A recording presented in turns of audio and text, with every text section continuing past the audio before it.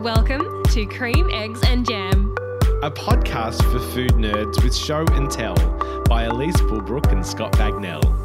We love to cook with cream, eggs and jam and learn from food people who give a damn.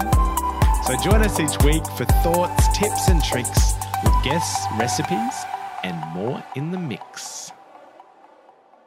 Scotty, we made it. Yes. It's episode 5. We're here. Congratulations to us.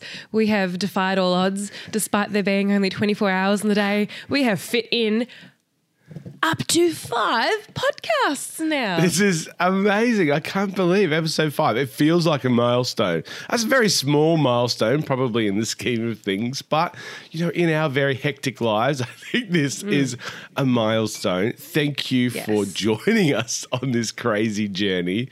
We hope you are enjoying it as much as we are. We're having fun. And hopefully someone out there's having fun with us. At least one person. That's it. But as with all creative endeavours, you must just start in order for the motivation to follow. So I think we have a lot to celebrate. And let's get into it, Scotty. You know, welcome to Cream, Eggs and Jam, episode 5. I'm Elise Bulbrook. And I'm Scott Bagnell.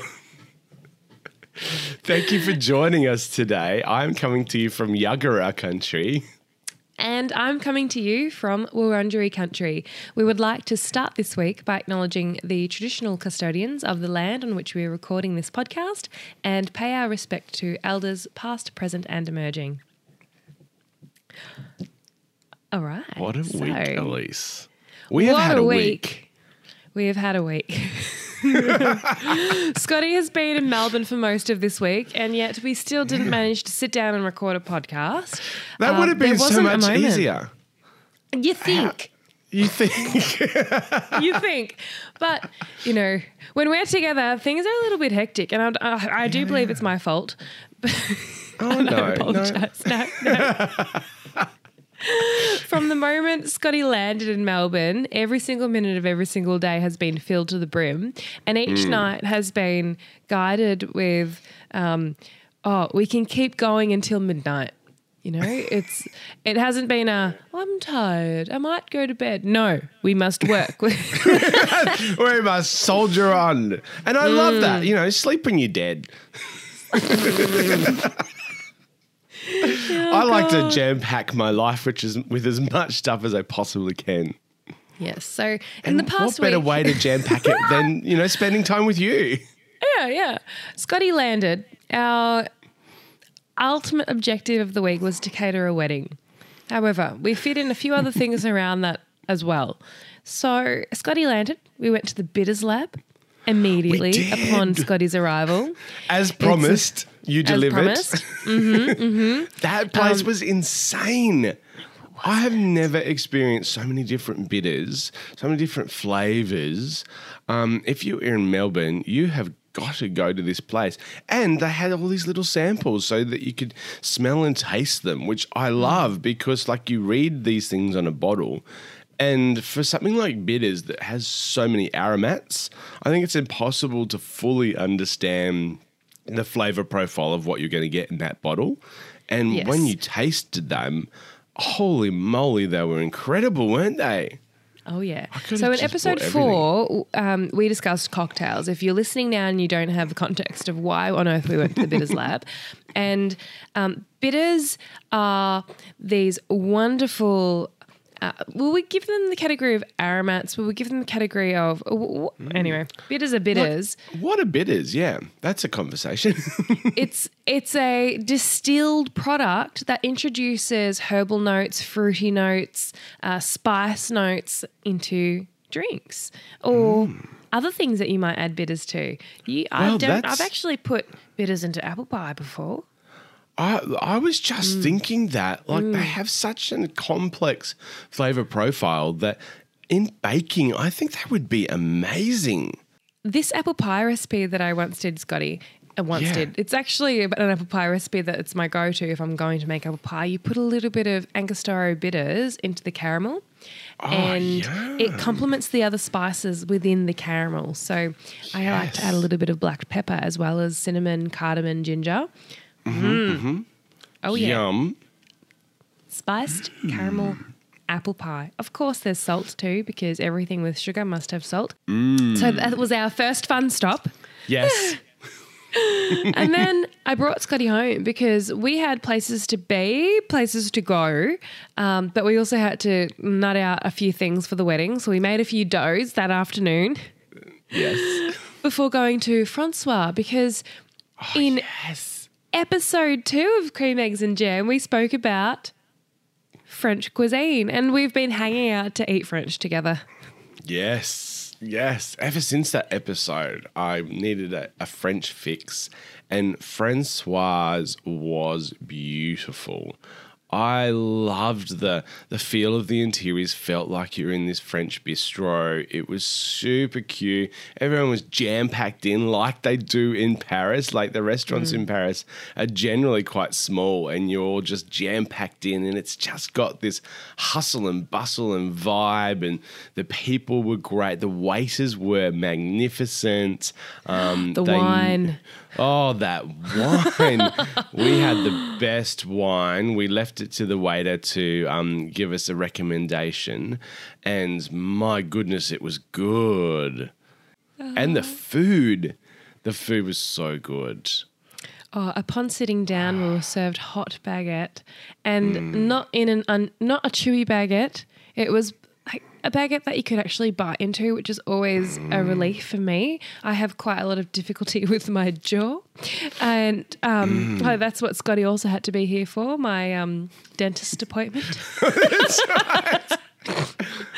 Full if you're experience. listening, if you grind your teeth at night, you might need to get that checked out. I got it checked out a bit too late, okay? But this baguette I could bite into. This baguette was served with glorious butter and a little bit of mustard. I don't know if we were meant to put the mustard on the bread. Something that we should have asked was, what's the intention of the mustard being served alongside this baguette? Because when you're not sure, asking is always the right thing to do, but we did not do that. And we proceeded to put this mustard on the baguette, and it was beautiful. The rillette. That rillette. The rillette was so good. Oh, if it's done so well, I think like that you want a rillette that is held together by this glorious fat, but it just disappears in your mouth. The moment it hits your tongue, it melts away and you're left with this beautiful duck. One of my favourite things about rillette is when you spread it onto a little bit of bread, the fat, particularly if the bread is slightly warm, the fat just slightly melts into the bread and you're left with this beautiful, tender meat that is creamy. It is an absolute luxury because, you know, it's typically thigh meat or a meat that has had a high fat amount, so it's just so tender. It's incredibly gluttonous, but it's incredibly wonderful and makes life worth living. So we did so much, Scotty. On the Thursday when Scotty was down, it was my 30th birthday, we didn't really celebrate. We had to shop for catering a wedding the next day. We spent most of the morning at the Queen Victoria Market, procrastinated buying a lot of cheese, not for the wedding, but for the purpose of the weekend, and then spent the remainder of the day essentially rolling pasta. I don't know if there are any other yeah, I don't know if there are any other caterers on this universe that would hand make pasta for a wedding, but we did, and for we've done it now. 100 people. You live and you learn. You live and you learn. It's a lot of pasta. Look, that's what I would want at my wedding. So that's how I approached it. Yeah, rightly so. If there is a pasta course, yeah. You got to get it right. Funnily enough, there was a Kardashian wedding also on the weekend, and the pasta servings there were ridiculous. Did you see? You sent me a photo of that, and nah. Like, nah. That is, like, what was that? It was like a spaghetti ball. It looked like I don't know. It was like a arancini ball of spaghetti rolled up. Well, you know when you eat spaghetti, you eat it with like a fork and a spoon, right? And you pick up a little bit of pasta and you twirl it into your spoon. And what was on this beautiful Dolce & Gabbana plate was essentially one forkful of twirled pasta. It was ridiculous. I hope that was a canapé. Was that the main meal? It's got to be a part of a degustation. Yeah. People would be hungry, or maybe their objective was just to get people drunk, or they just wanted to put out those beautiful plates with a food product on them that wouldn't be eaten anyway. I don't know. Do celebrities eat? But yeah, I don't know. I would love to understand what the thinking behind that one was. Yeah. Food is fun, guys. Food is fun.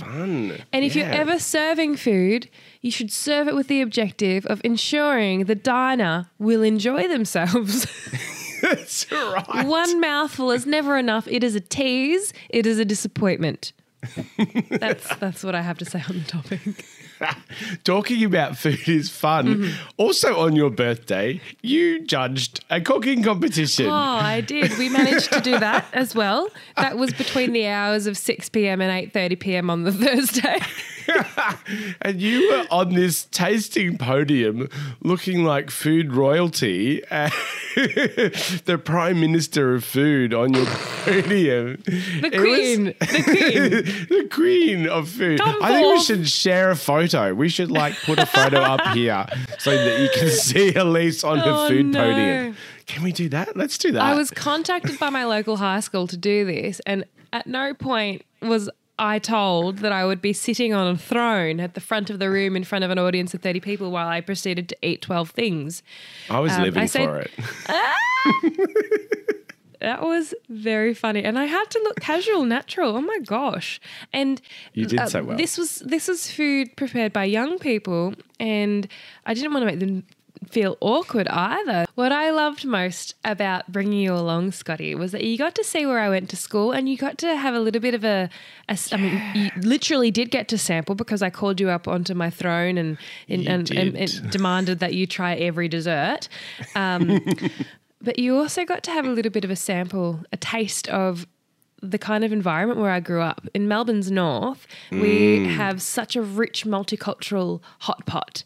And there were textbook examples of different pastas. There were textbook examples of Carolyn cutlets. There was a textbook example of baklava, and when it was served warm, and the filo pastry was made from scratch. These young people are the people that I grew up with, essentially, and this is an area that Melbourne should be so proud of, because the young people are passing on or are inheriting the tradition of their families with so much enthusiasm. I did not grow up like that. I grew up with Chico rolls and all-you-can-eat pizza from Pizza Hut. That was our food experience during high school.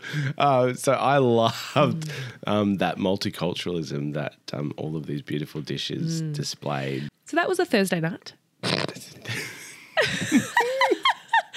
As you can see, it was quite an intense experience of Scotty being in Melbourne. It was a jam-packed schedule. On the Friday, we catered a wedding. The Friday morning involved Scotty doing some finishing touches on a range of desserts for our dessert shrine. Yes, that was so good. So good. We arrived at the venue. We got stuck into it. We served 95 people. Canapes, a pasta course, mains. The mains included roast lamb, roast potatoes, or not just roast lamb, it was a slow roasted shoulder of lamb. Oh, yeah, fall apart. With the pangrattato. I loved the pangrattato crunch on top of that slow roast lamb. That was so good. I could eat a plate of that right now too. I'm just hungry right now. We're always hungry. Yes, the alternate protein was a trout en papillote, and when we do weddings, we serve sharing plates, so anyone can take a little bit of anything. We had this beautiful roast carrot salad with vinacotto, sunflower seeds, beautiful dill, and caramelized red onion as well, and a beautiful leafy salad with garden leaves and radishes as well. Not to mention the dessert shrine. If you are getting married and you're thinking, oh, I want a cake, you should consider a dessert shrine.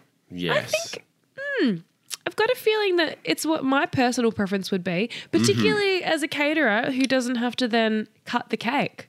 Yes. Or like the stress of making a wedding cake. The last wedding we catered for, we made the wedding cake. And like, I think the worst part of a wedding cake is the transportation process. From where you've made it to the venue is the most nerve-wracking time of your life. Like those moments in the car transporting that cake, your hours and hours of work can be undone in a second of it sliding off, falling. Oh, yeah. Oh, God. And there's only one. There's only one wedding cake. Yeah. What would you do if that happened? Like, you can't just whip another one up in 5 minutes. Oh, I'd probably go to like a donut shop and make a tower of donuts. Call that a day. Oh, my God. Oh, no. Oh, I'd hope that would be for someone's wedding who would forgive me. Well, at least on the weekend we got to relax and we went to the beautiful Yarra Valley. That was stunning for your magnificent birthday. It was a lot of fun. We stopped at a few wineries, and one of them being Punch Lance. The Punch Winery in St Andrews is on Scott Road. That was like a sign that it was going to be good, and the universe delivered. It was good. Yeah. Oh, yeah. Oh, my goodness. The winemaker there, what was his name? James Lance. James Lance. He was so knowledgeable and passionate, and his storytelling in terms of the journey behind the wine, I lived for. It was so good. Quite often I'm left a little bit disappointed with wine tastings. Depends who you get and their knowledge of wine. And sometimes it's a little bit superficial that here's the wine, this is the varietal, and it tastes like grapes. And you don't get much else than that. Whereas James took us through the journey of the introduction of the vines, where they came from, his family history, how they approached the making of the wine, the composition, the flavour palette that they were looking for, the way in which they produced the wine. It was so good. Oh, yeah. And if I recall, Scotty made the big call that this was his best experience at a Salador. It was definitely, probably because I was surrounded also by beautiful people, and, you know, company helps with a great experience. But, you know, we were just out in the sunshine, magnificent day. The pace of the wine tasting was beautiful, that we had time to appreciate it and talk about it and discuss it. And then, the level of detail and storytelling that James provided as part of the tasting experience just took it to that next level. Yeah, everything was perfect about it. Absolutely everything. I think giving us the opportunity to sample each wine and talk about it amongst ourselves too. You know, he didn't know that we were the kind of crazies that we are. Yes. You know, everyone at the table was definitely the kind of obsessive food person that we like to keep company. And of course we wanted to talk about the wine. You know, and we were given that space, we were given that opportunity in between each introduction to each bottle. So thank you, James. Thank you. Thank you. Pinot Gris is my hot tip for that winery. Their Pinot Gris was amazing because they took it to the next level. Quite often Pinot Gris can be quite crisp and dry and a great food wine. But this one, I think they included a little bit of skin contact in the making of it. So it had this beautiful, rich golden colour to it. And it had the buttery notes that you get with Chardonnay in a Pinot Gris. So it lifted the whole thing and gave it this body that you don't expect from a Pinot Gris. But you still had that freshness of a Pinot Gris. It was divine. I need a case of that, I think. We can arrange it. I think you learn a lot about individuals based on their palate preferences. If you would like to learn a little about me, you need to go to Punch Wine Room and try their Pinot Noir. It is everything that I ever want in a red wine. It has character. It's long finishing. They have two Pinot Noirs at the moment, and both are extraordinary. The pricier option is a lot more peppery, a lot more, I suppose, curious. And the full-bodied Pinot Noir, which is absolutely. is unusual. I think that's what I liked about this winery, that they were pushing varietals into different spaces in a good way. Sometimes that's a bad life decision, but this was a very good life decision. No, this is done with very, very delicate attention to the craft and acute awareness of what would bring out the best of the grapes, the best of the process. I found that their Pinot Noirs, you know, when you think of wine and black fruit notes, it's like a textbook wine and with black fruit notes. It's exactly what I would want. It was like alcoholic Ribena without the sweetness, of course. But yeah, we did a lot on the weekend. We did so much. That's our weekend wrap, everyone. Yeah. You've had a glimmer into the life of Elise and Scotty over the past week. It has been absolutely hectic. And now here we are recording a podcast like it was yesterday that we recorded episode 4. Yes. And we have a new government. Oh, Australia, you've done well. That happened too, didn't it? Yeah.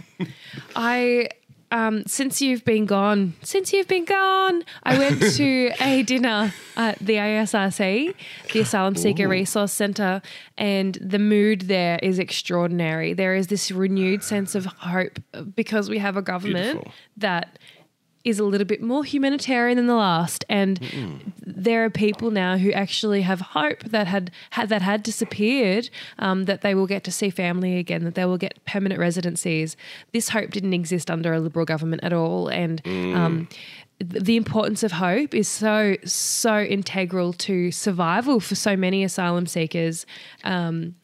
So thank you, Australia. You've done well. Anyway, in MasterChef land this week, on Sunday night's episode... Did you watch it this time? Scotty, I need you to give me a rundown. I've seen some clips on the old social media. But, of course, watching a full episode for me is always a difficult challenge because of the trauma. However, Scotty, tell us, what was the challenge on Sunday night's episode? Well, I think it's a great segue into how we started today's podcast talking about multiculturalism, because it was a combining of cultural cuisines. Very interesting. The MasterChef, I can't keep up with the format anymore. They're really mixing it up. So it wasn't an elimination. Usually Sunday's an elimination. But they combined the two teams together. Fans and favourites are now one. And so to celebrate the combination of the teams, they combined cuisines. I found it very interesting that the F word was not mentioned during this episode, that being fusion. And immediately I thought, is this a fusion challenge? But it was a cultural combination of cuisines. And the contestants got to choose 2 different cuisines to combine into one. And... can I tell you, everyone looked stressed about this challenge. There is something about this idea of fusion food that scares people. And I don't know what it is. I don't know why it is such a faux pas, but people were a little bit worried. If you were in their position, Scotty, what would you have made? Oh. How would you have abated the fear? Abated the fear. Look, to be honest, I cook a lot of fusion. It's something that I probably do without willingly knowing that I do it, I guess. I love trying new things. I love explorative cooking, going down the rabbit hole and trying new flavors and combinations. Like it's my thing. I like to experiment a lot with food. So I quite often combine a lot of Japanese flavors with things. I would have probably done something very similar to what Aldo did, to be honest, which was a Japanese risotto. I quite often like to throw an Asian spin on a risotto because I think there's similarities in terms of a rice dish and all of the aromats that you can bring from an Asian cuisine. Sometimes I throw star anise and those sort of flavors into the stock and quite often use shiitake mushrooms because I love shiitake mushrooms. That's exactly what Aldo did in terms of combining those Japanese flavors. So he did a beautiful dashi stock with shiitake mushrooms, and I've made a very similar risotto, and it is delicious. So I've made a very similar risotto too. Have Do you recall at Society during MasterChef? Oh, you did. I did. I made a dish that was shiitake, yuzu, and barley. So it was a barley risotto. And I cooked the barley in a dashi stock, kombu, butter, yuzu butter, and I made a furikake that was like a pangotato, but with sesame, spring onion, some nori, yuzu zest, of course, and shiitake mushrooms cooked in with a little bit of yuzu butter. Yes, yum. Oh, yeah. And a little bit of chive oil just for a pop of green. Oh, yeah. So it's good. Is that what would you have done? Would you have done that? Well, that was like the direction that I was going in the competition last year, wasn't it? I was making classic Italian, but with other flavour profiles. So yeah, that's right. There was that tiramisu with wattle seed, native plum, and bush honey.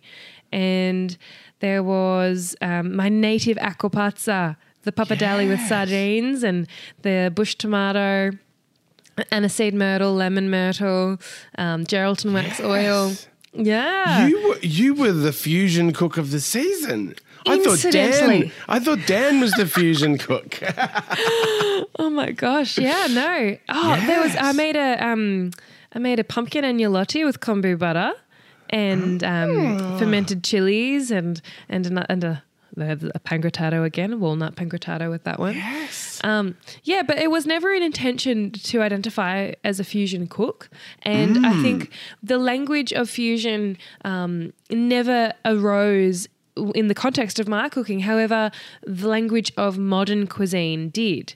And what I'm curious to know is, do you think that fusion is now a dirty word correlated with dishes that were attempted within a particular era of cuisine, in the last 20, 30 years or so, that just completely failed? But now we've kind of gone through a bit of a paradigm shift, a skill shift, and dishes where there is a combining of cuisine are actually working with subtlety, generosity, with, I suppose, respect as well in the mix. They're working, but we're not calling it fusion because fusion is so connected with so much that went wrong. I don't know, could this be it?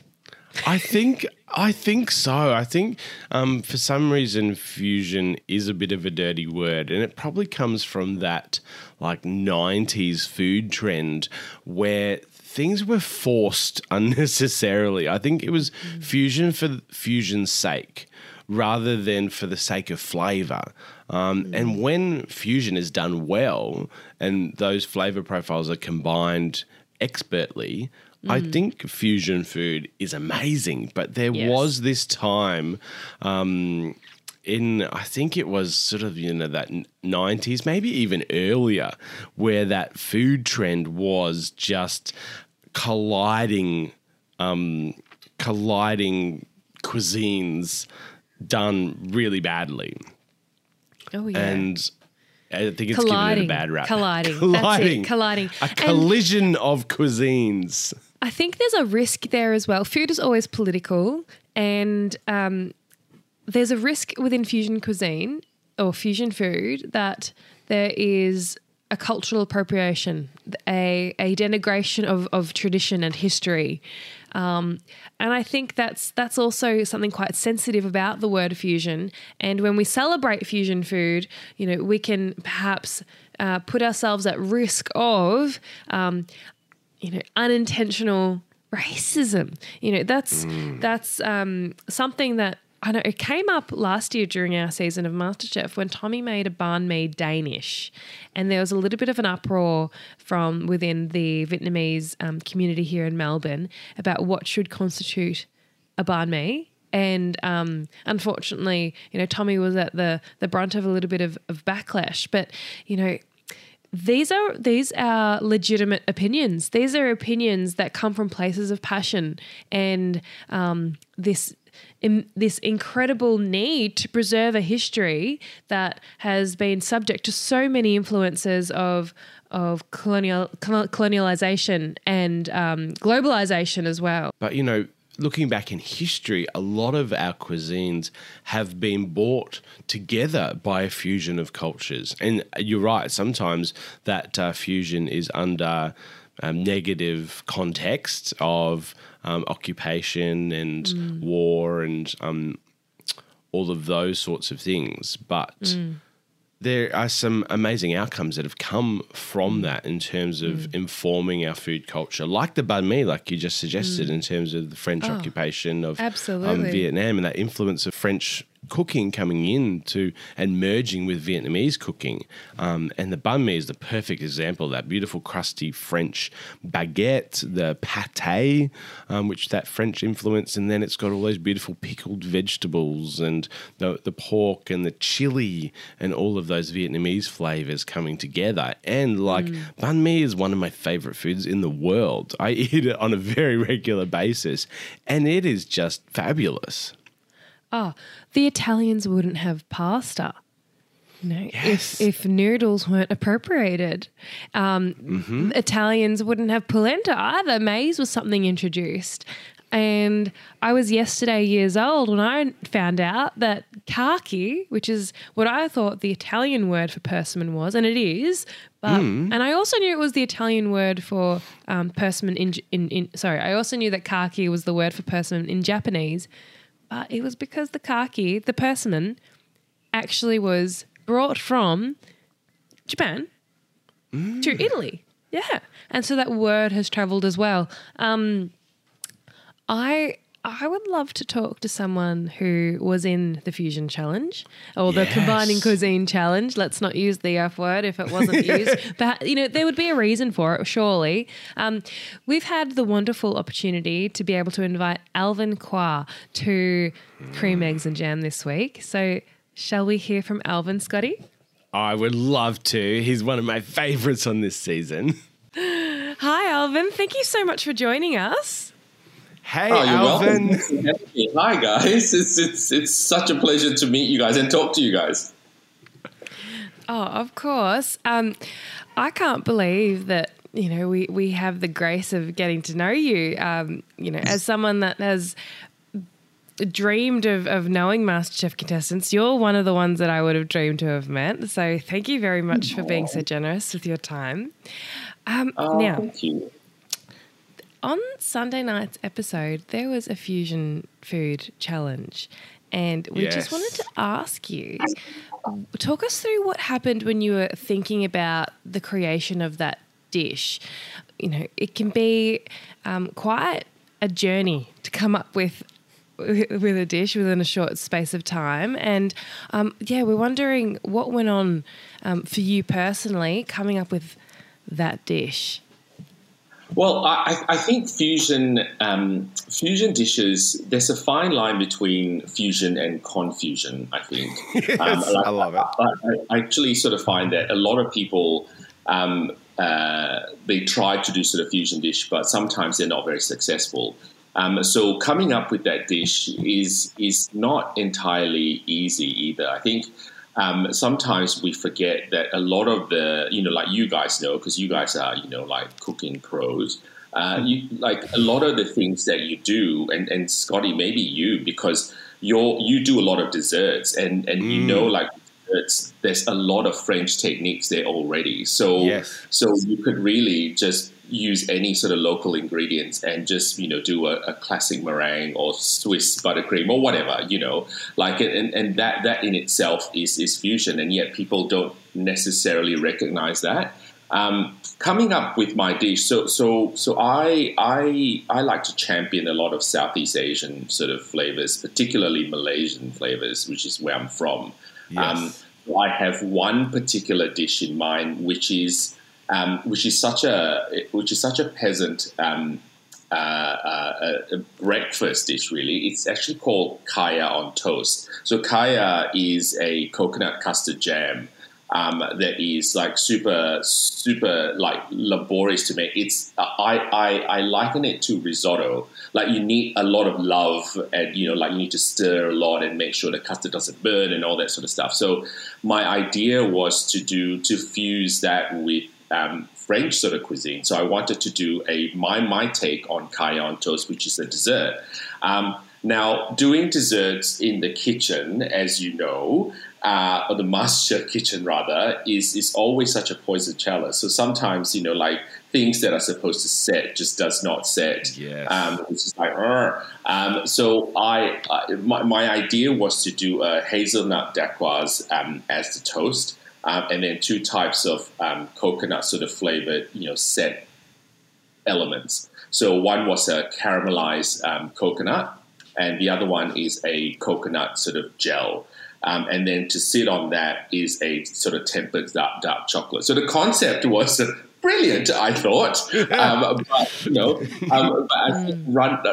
I think trying to execute it in a high pressure environment when everything is so hot in the kitchen and trying to set things, and even with the help of a blast chiller, it just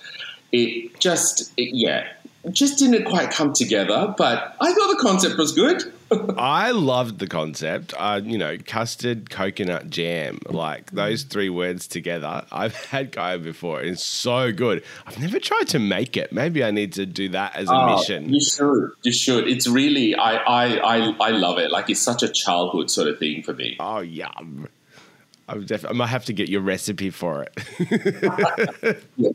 Yours will probably turn out better, I suspect. This challenge particularly, you could see that people were struggling with this concept of fusion. And you mentioned that sometimes it's hard to fuse different cuisines together. Why do you think that is so? What is I think there's 2 parts to that question. What makes it difficult, and why is everyone so nervous to do it?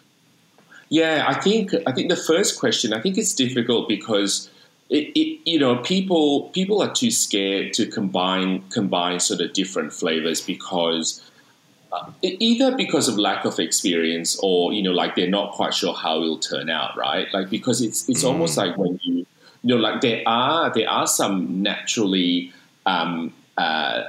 perfect marriages, basically, when it comes to sort of fusion. And then there are others that you think, that might not work. So I think when people sort of try to overthink it, that's when they sort of get into trouble. But also I think fusion food has had such a bad rap, right? It's sometimes people think, really, like, for a lot of us, I don't know what you guys are like, but I'm a purist. When it comes to sort of cooking, like, you don't want to mess with tradition, but at the same time, for migrants like myself, like, I've had to fuse a lot of flavors because of, either I can't find the ingredients here, or, I've had to sort of learn to sort of, cook the way, the people here cook. So like for a lot of us migrants, we've already been fusing our cuisine for God knows how long, right? But I think for the rest of us who's been such a, like, I guess, like a champion of their own culture, like a good example, I think, is Aldo, like from my current season, right? Like, he's so passionately Italian, and everything is so Italian, and yet, like, the surprising thing is what he did for the challenge was fusing Italian and Japanese cuisine, and that turned out beautifully. Yes. So for the rest of them, I think they're kind of like, deer in headlights. It's like, oh my God, like I'm fusing this. Does this work? Does this work? And it might not. So there's that element. And I think the other element is for the newer contestants, particularly, the fans or the former fans as they're called now. They're still sort of trying to work how to think on their feet in the kitchen. Yes. Like you guys have done it. So if you were thrown back into the kitchen, you probably could sort of say, okay, I can do this, I can do that. But for the rest of them, they're still new. So they're sort of thinking, what do I do? Yeah. Yes. Yes. I'm wondering, Alvin, we noticed that the word fusion wasn't actually used within the episode. I'm wondering what your take is on that. Is it because the F word is now obsolete? It's forbidden. It's dirty. It has no place on television now. I'm trying to think that I did sort of wonder that, and in fact, I remember, like during the challenge, like like during the interviews, they sort of say, "Oh, we don't use the word fusion or whatever. It's like the merge or like whatever they used." But I guess, I guess so. I think in an era of like we're trying to be an integrated society, like there's a bigger picture here. I think fusion, in a sense, sort of. To me, fusion probably sort of projects the idea that there's us and there's them. So, like in a united front, you don't want to have sort of that sort of word fusion. So in that sense, I guess fusion is a dirty word. But in its truest form, I think fusion, when it comes to food, it's not. Like it's actually just a word that means combining like different flavors from different cultures or different countries. And I did wonder why it was such a touchy subject or a touchy word. Like I guess, like in the business of making television, and I can't speak for the producers, although I'm trying to right now, maybe they sort of think, look, it could be a trigger for some because it's supposed to be like a family-friendly sort of show, which it is. And I guess fusion has that negative connotation. Which is so interesting because I think historically, when you look back at how a lot of cuisines came to be, they started in the world of fusion, of cultures sort of coming together, and like the banh mi in Vietnam. I think culturally, that's interesting in terms of that French occupation and the combining of those two cultures. And we've had some wonderful dishes, I think, come out of the fusion of two cultures. So I wonder where it goes bad. Like I'm trying to work out at what point does fusion become a dirty word, and why has it got this negative rap? Yeah, and it shouldn't have a negative connotation because you're right. Like I think a lot of when it comes to food anyway, there's a lot of beautiful things that's come out of fusion. Like whether like mind you, like how it came about probably wasn't that pleasant. Like you talk about and all that sort of stuff. But I think when you sort of remove that and sort of look at sort of fusion food, it shouldn't be a dirty word. It's just, I think it's a way of celebrating the merge of like different heritage and different cultures. And sometimes it's absolutely unavoidable. I was talking to a Syrian lady last night and I asked her, do you mainly cook Syrian at home? And she said, well, I do like cooking other things, but everything ends up tasting Syrian. And it can be unavoidable. I mean, you mentioned Aldo. Everything is so Italian. If he had to combine two cuisines that were drawn at random out of a hat, his dish probably would have ended up tasting Italian, even if one of the cuisines weren't. Sorry, Aldo, but I just expect that you wouldn't be able to help yourself. Oh no. If you were to do that challenge again, Alvin, would it have been a matter of readjusting ideas to suit particular time constraints. What would you have done if you had a second shot? I think, I actually love cooking desserts, and it's not coming through in the show because of, a lot of restraints and all that. And I've decided that if I were to have a second chance in actually doing that challenge again, I'm going to completely pivot and do a savory. Interesting. I remember when when the challenge was sort of presented to us, I did sort of think, okay, there's two ways I can do this. So one was the kaya on toast, and the other one I wanted to combine Australian cuisine and Malaysian cuisine. So I wanted to do a seared kangaroo loin with the Sarawak laksa sort of gravy. That's in itself. Yeah. So that, I remember something. Oh God, I could have gone that way. Then I could have been closer to the 10K, but never mind. Damn you. Laksa is like the magic word, isn't it? I think so, Alvin.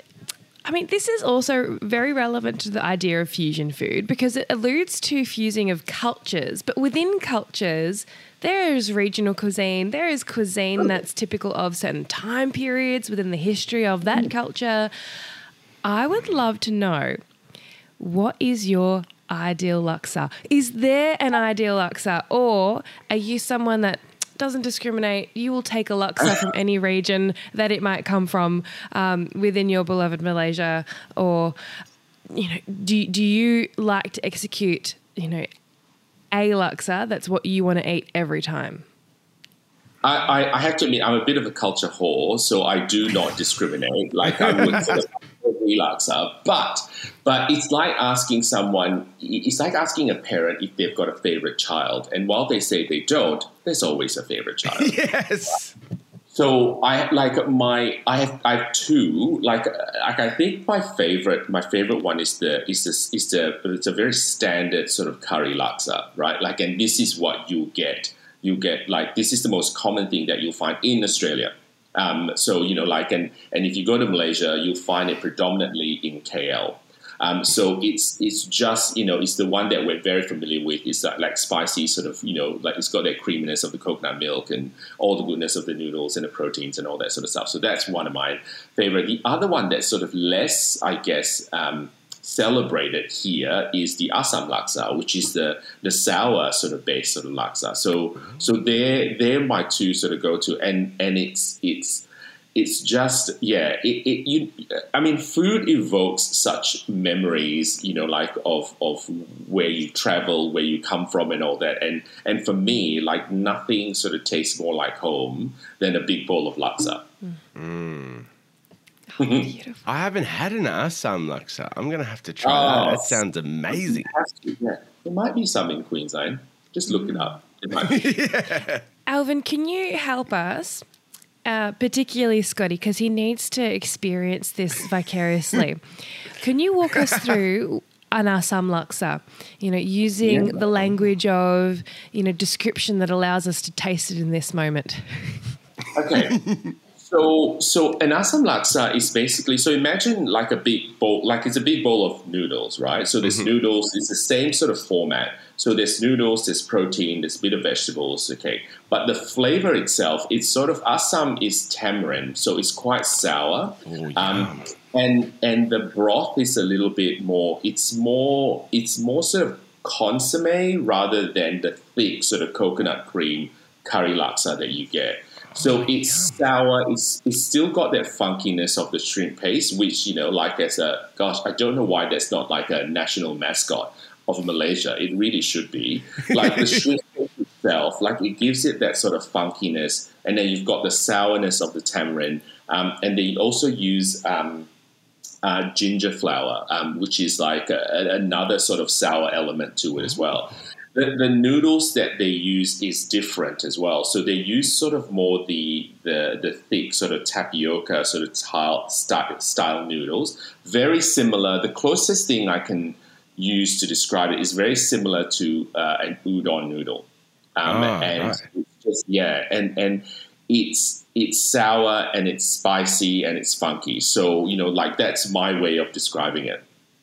That sounds amazing. I'm going to seek this out in Brisbane. Or maybe I just need to go somewhere else and find it. That's right. I'll cook it for you one day, Scott. Okay, I'm there. Oh, dear. Dinner at Alvin's house. Lock it in. Please. Yes, please. Other than your house, Alvin, we're wondering if you could also share with our listeners some top dining tips. Where have you been eating? Yeah. What are your favourite must try restaurants? What's getting your palate excited at the moment? Thanks to the show, I'm currently residing in Melbourne, but I'm from Sydney. I can give you a couple from Sydney that I like really, really sort of adore. And one of them is they're all around, unfortunately, gosh, I sound like such a bloody hermit. They all revolve around sort of Surrey Hills, which is where I live. And so Arthur Restaurant is one of them. And it's one of those, little neighborhood restaurants that do really good local produce really well. Like they use indigenous sort of ingredients and local wines, and there's an example of fusion food that goes really well. Cool. It's every dish they do is so magnificently fused. It's just, you guys need to try if you're ever sort of there. The other one is it's a local pub actually, but it's not like I don't do pubs, as you probably can deduce looking at me. I like that. Look at me. I don't do pubs. Nothing against pubs. I think, pubs are great, but it's just, I find like I stick out like a sore thumb. I feel like I'm exotic in a pub, but never mind. Completely different. You should just challenge everyone around and be like, you want to take 2 pints, thanks. Confuse them all. I'm thinking, how big is a pint? Like, this is how uneducated I am. So my local pub is this little gastro pub, which is like amazing. Like it's one of those fancier pubs, and it's called Dead Ringer. And I don't know whether you guys get this. Like sometimes it really helps if you go to a place, and this is so cliche, that knows your name. Like they know what you order. They know not through television, but like because you go there so frequently, and you just sort of like, if you feel like eating alone, you sit at the bar, you talk to the bartender, or you can be good friends, and they know how to look after you. And I don't know, like they do really good. I call it modern Australian. So a lot of their food is delicious, and that's my go-to at the moment. Yes. Oh, that sounds so good. I'm not that person that goes to the same place twice often. I like trying new things, so I'm an explorer. I'm out trying. Okay, I've ticked that off the list. Next one. Yeah, I am as well. Don't get me wrong, but I think there are my regulars that I sort of go to. And every time people ask me, where would you recommend? I would sort of go there. I mean, there's a whole list of beautiful like restaurants in Sydney, and you could Maryvale alone, that whole group has a list of like restaurants that I would sort of say, yeah, go there, like amazing.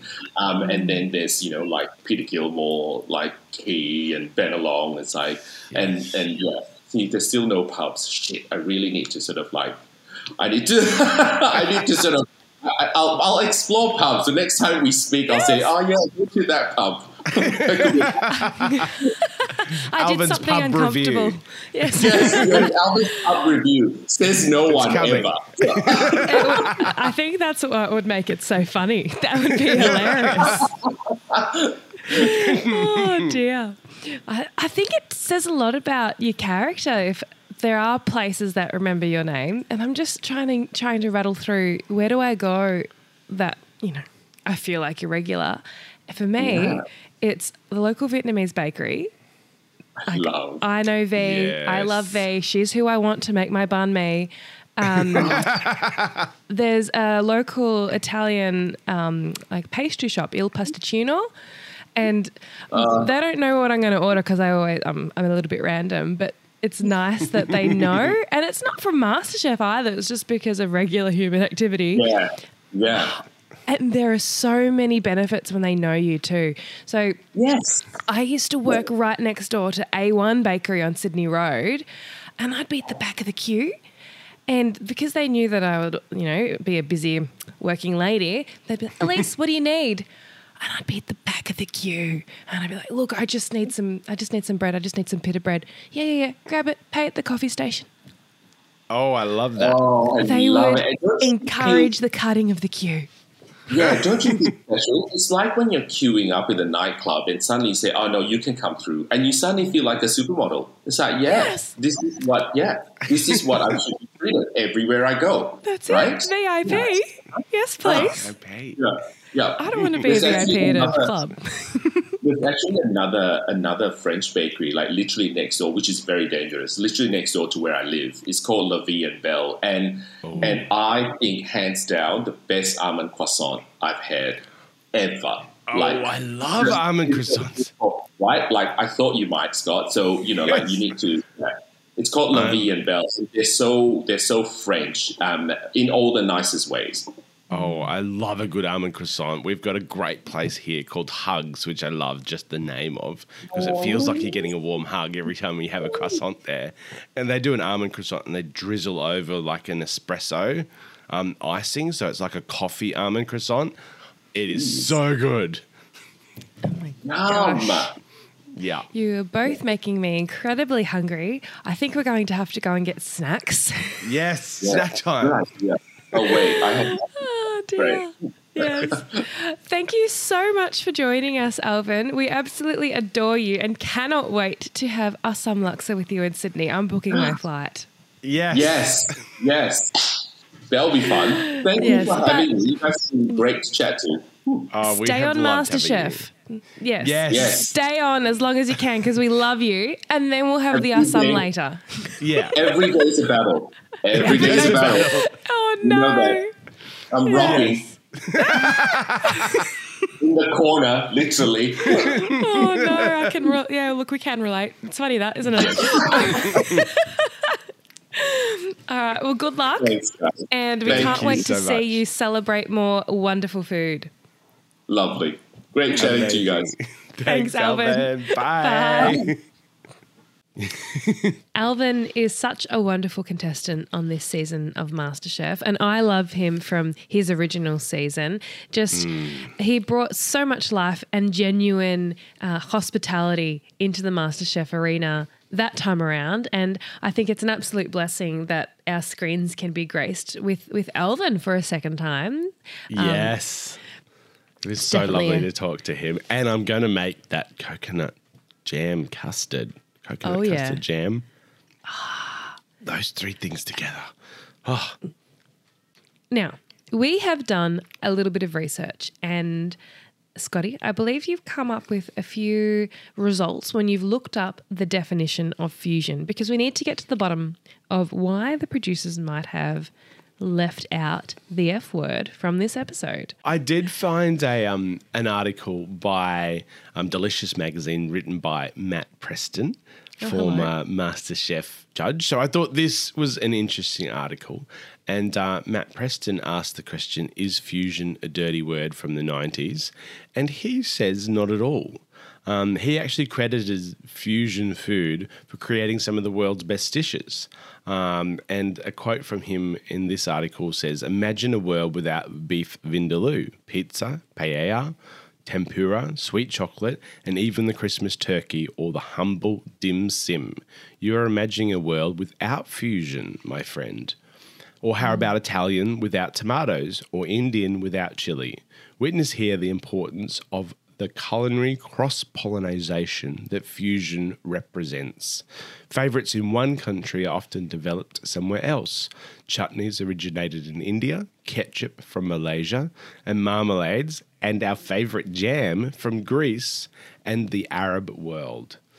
So I think that's an interesting perspective in terms of this idea of fusion has informed a lot of our cultural dishes. So maybe it is the fact that once those dishes are represented and instilled as part of our originality, then when they're changed or altered, I don't know. Where does fusion go bad? At what point does it turn nasty? Well, at risk of sounding insensitive to those who are offended by fusion for reasons that are rooted in the need to preserve identity, I suppose when we go to justify fusion cuisine, it does seem like a word that should be, treated with a little bit more acceptance. But I'm cautious of that. I know that there are views within our community that are loaded views that come from perspectives that are very, very passionate on this topic. So I'm a little bit cautious to fully accept what Preston has to say. I think that, he's coming definitely from a place of knowledge and understanding of the globalization of cuisine, and it's inevitable that that's happened. Is fusion a dirty word? I think that it is a word that has a caveat. It's a word that, might be used to allow us to describe a world of globalized food that we have the luxury of eating in some contexts. Deliciousness is always going to be fun. It's always going to be appreciated. But the erosion of culture is a consequence of globalization. It is attached to the idea of fusion, and so I think it is a word with a caveat. That's not going to be my particular, I suppose, perspective on it. But I think for others, maybe it's a dirty word just because it's associated with so many dishes that went wrong, 20, 30 years ago. So the Wolfgang Puck's rabbit hole of throwing as many different toppings on a pizza to create this idea of gourmet pizza. It's probably maybe where things started to go wrong. Oh, gosh. I don't know. I think it is when it was just done without thought, or it was done for fun, but the end result was interesting but not delicious, let's say. I've found an article, Scotty, and we'll credit it in the description of this podcast. And in the article it says, in an attempt to stand out during the fusion food boom, some chefs focused less on marrying flavours and more on unexpected flavour combinations, which resulted in odd and undesirable dishes.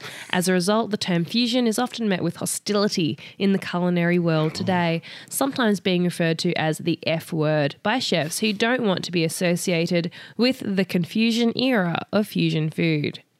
So that could be an explanation for the repulsion. Yes, I love that. But there are some chefs that are doing it really well. I had a look on my cookbook shelf and I thought, I wonder if I own any cookbooks that are fusion.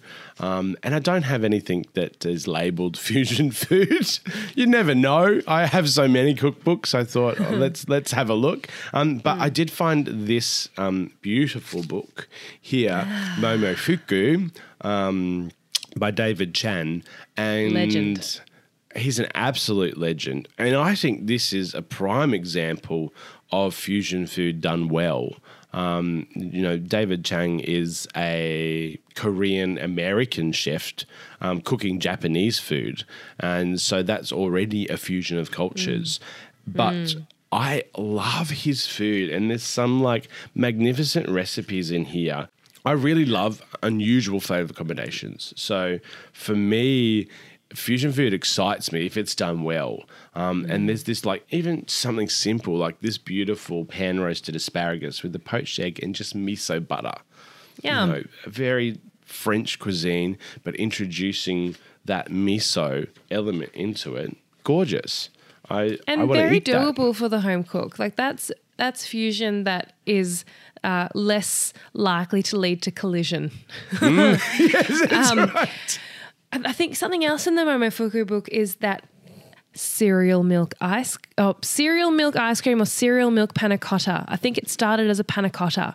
Oh, yes. That's an introduction of high fructose corn syrup into an Italian dish. Yes. So the much from loved Milk Bar. Yeah. Cornflakes, high fructose corn syrup, very American. Very American, yes. It's so good. This one looks really interesting too. I picked this one out. This is a bacon dashi with potatoes and clams. How good does that sound? Oh, why didn't we make this when we were together over the weekend? I know. I want to eat this right now. I think the next time we do travel to visit each other, we need to make like a little bit of a menu that we just cook for ourselves, like foods that we want to make together. Oh, yeah. That's a good idea. For fun? Yeah. Yes. Yeah, I like that. Yes, please. So I've pulled out a couple of books as well. Oh, yes. I'm interested to see what your fusion cookbooks look like. Again, these are books that aren't intended to be, categorized as fusion cookbooks. The first one is Hiyakai. I'm sorry if I'm mispronouncing that. Monique Fizeau is the author and the chef behind this particular text. And this is a text on modern Maori cuisine. This is a book where you'll find, I suppose, the composition of dishes that might remind you of French cooking, but the flavours are intimately, native to New Zealand or connected to the Maori culture. If that would be probably the better way to put it as well. Another book that I've pulled is Season by the wonderful Nick Sharma. And in these books, we have tradition met with modernity. And this is where I'm, I suppose, getting this idea of modern cuisine from as well. In Nick Sharma's book, you'll find things like, a ceviche with Indian spices or an apple cake but with a masala chai spice. Yum. Yes. This is a book with, what does he say? Think chicken soup transformed by sweet, sour Omani lime. It's a rare cookbook that comes to represent the way we eat now, translating the world of food and restaurants for home kitchens and capturing modern diversity. This is what Nick hopes to do through Season. So there are a couple of books that aren't necessarily intended to be fusion books. They are a means of celebrating culture without making traditional dishes. Okay, so these aren't books where you would go and try and look for classic executions of particular dishes from history. These are modern approaches to the ingredients available and to the understanding of the past, to the traditions that we're informed by today. This is such a complicated topic, isn't it? And I think there are so many different views and opinions. We would love your opinion. Let us know what you think. Is fusion a dirty word? Should we be using the F word? Is there a different word? And what are your thoughts on fusion food? Have you had a good experience? Have you had a bad experience? Scotty, we've had quite the discussion today and we've covered a lot of sensitive, delicate topics.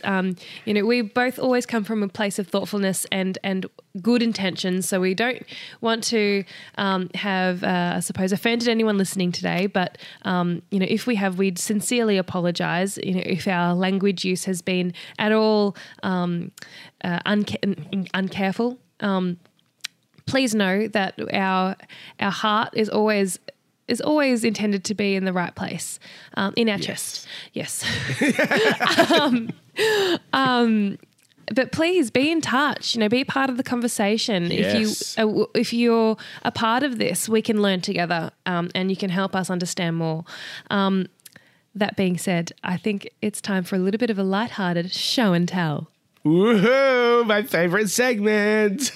Yes, I'm please. not very prepared for this segment, by the way. But oh no! Shall I go first while you gather your thinking juices? Yes. So, while Scotty was down, I enlisted him for the frying of copious cannoli shells, and I still have some left over. And I have filled a cannoli shell. Oh, yum! So my show and tell is a cannoli with Sri Lankan love cake spices. What? Is that fusion? It's fusion. I don't think. Look, if you're listening and you've got any ideas about how to fuse Italian with Sri Lankan, let me know. The obvious answer is creating a child like myself. That my particular cultural backgrounds. Mum's Italian, dad's half Sri Lankan. So I've made cannoli and I've filled it with a ricotta that I've spiced with love cake spices. So a little bit of talk to cardamom. me about love cake spices. So love cake, Sri Lankan love cake, is spiced with cinnamon, cardamom, ginger, a little bit of nutmeg, and rose water. Okay. It's made with a lot of cashew nuts as well. So imagine a flourless cake made with almond meal, but in the context of Sri Lankan love cake, it's made with cashews. And I like making love cake with brown sugar. So for this cannoli, I've sweetened the ricotta with brown sugar. I've spiced it with cinnamon, cardamom, a little bit of nutmeg, a little bit of ginger. And I've crushed up some roasted cashews, folded that through the ricotta, and a little bit of lime zest as well. Yum. Instead of rose water in the ricotta, I had some dehydrated rose petals that I bought from Gewert's house a little while ago. So it's this pink powder that just smells like roses, and I mixed that with the icing sugar that I've then dusted my cannoli with. So oh my God. It smells like love cake. That rose water smell and those undertones of spice, it smells like love cake. I'm really excited by this because this was an idea that I was mulling over during MasterChef, and it hasn't been until now that I've actually given it a go. That sounds amazing. You should have pulled that out on MasterChef for sure. Oh, look. Someone else at some point in time will get the pleasure of eating this, and I'm one of those humans right now. So this is my show and tell, Scotty, my Sri Lankan cannoli. Who would have thought? Sri Lankan cannoli. This could be a new food trend. Oh, look, I am a purist and I am the kind of person that doesn't like to muddy with tradition too much. I actually don't like cannoli that's just laden with sugar. I cannot handle some of the cannoli that you see these days that's just drizzled with chocolate or, just filled with ricotta that just tastes like sugar or cream. Ricotta needs to taste like ricotta. So this execution of cannoli, I've tried to retain some of those, I suppose, elements of tradition that I think need to survive the fusion experience. Yum. Oh my God, I love it. Was that enough time for you to gather your thinking juices and think of a show and tell? I have gathered some things here on my desk.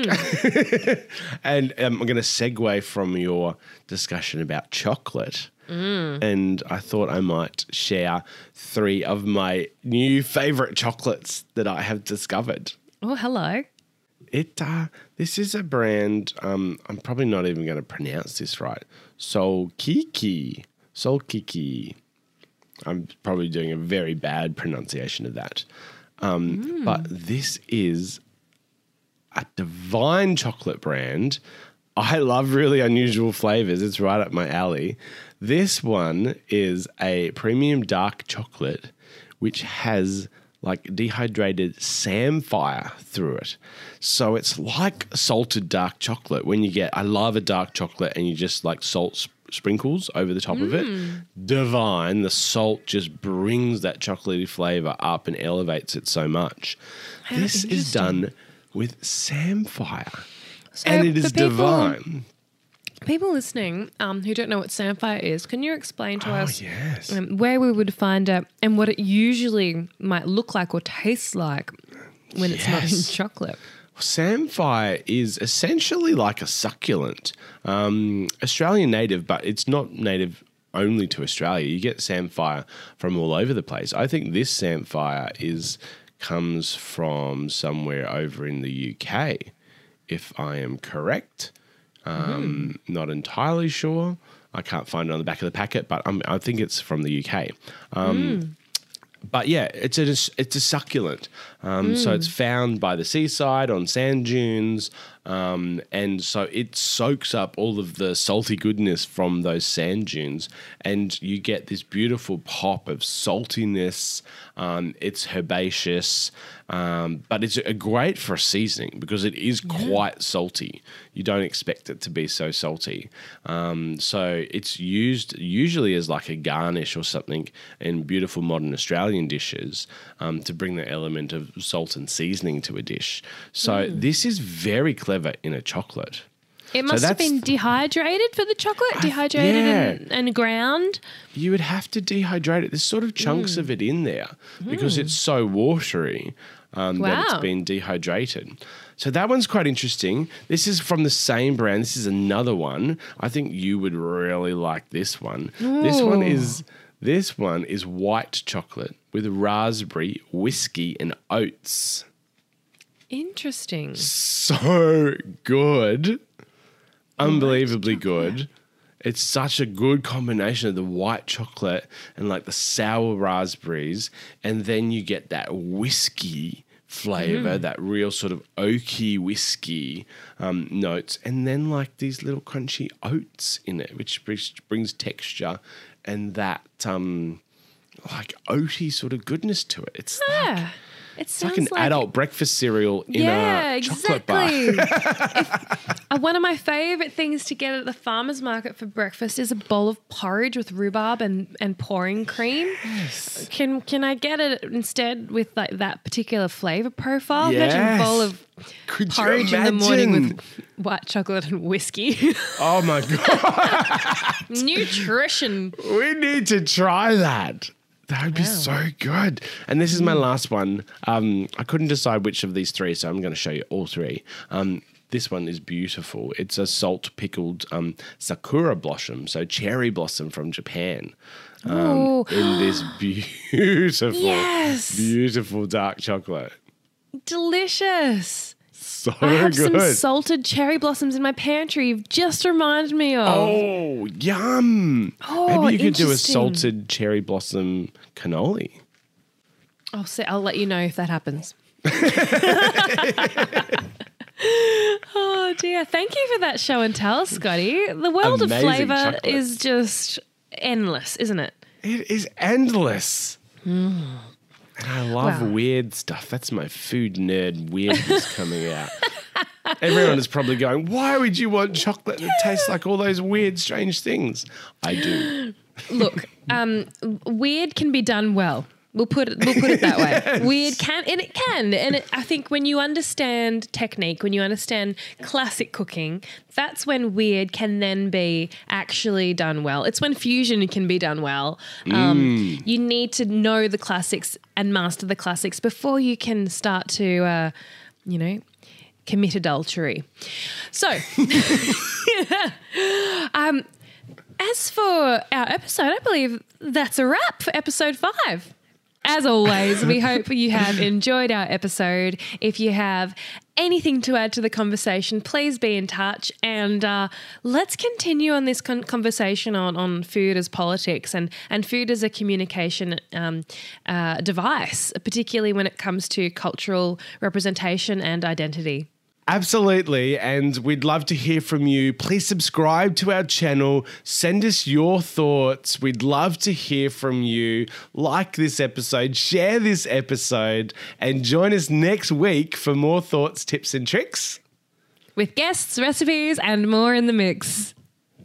Bye. Bye. You've been listening to Cream, Eggs, and Jam. I'm Elise Pulbrook, and you can find me on Instagram at Elise_foodperson. And I'm Scott Bagnall, and you can find me on Instagram at @SSBagnall. If you'd like to send us your show and tell, you can email us scottyandelise@gmail.com. Or if you'd like the visual experience of this podcast, you can find us on YouTube at Cream, Eggs, and Jam. Have a great day. Happy baking.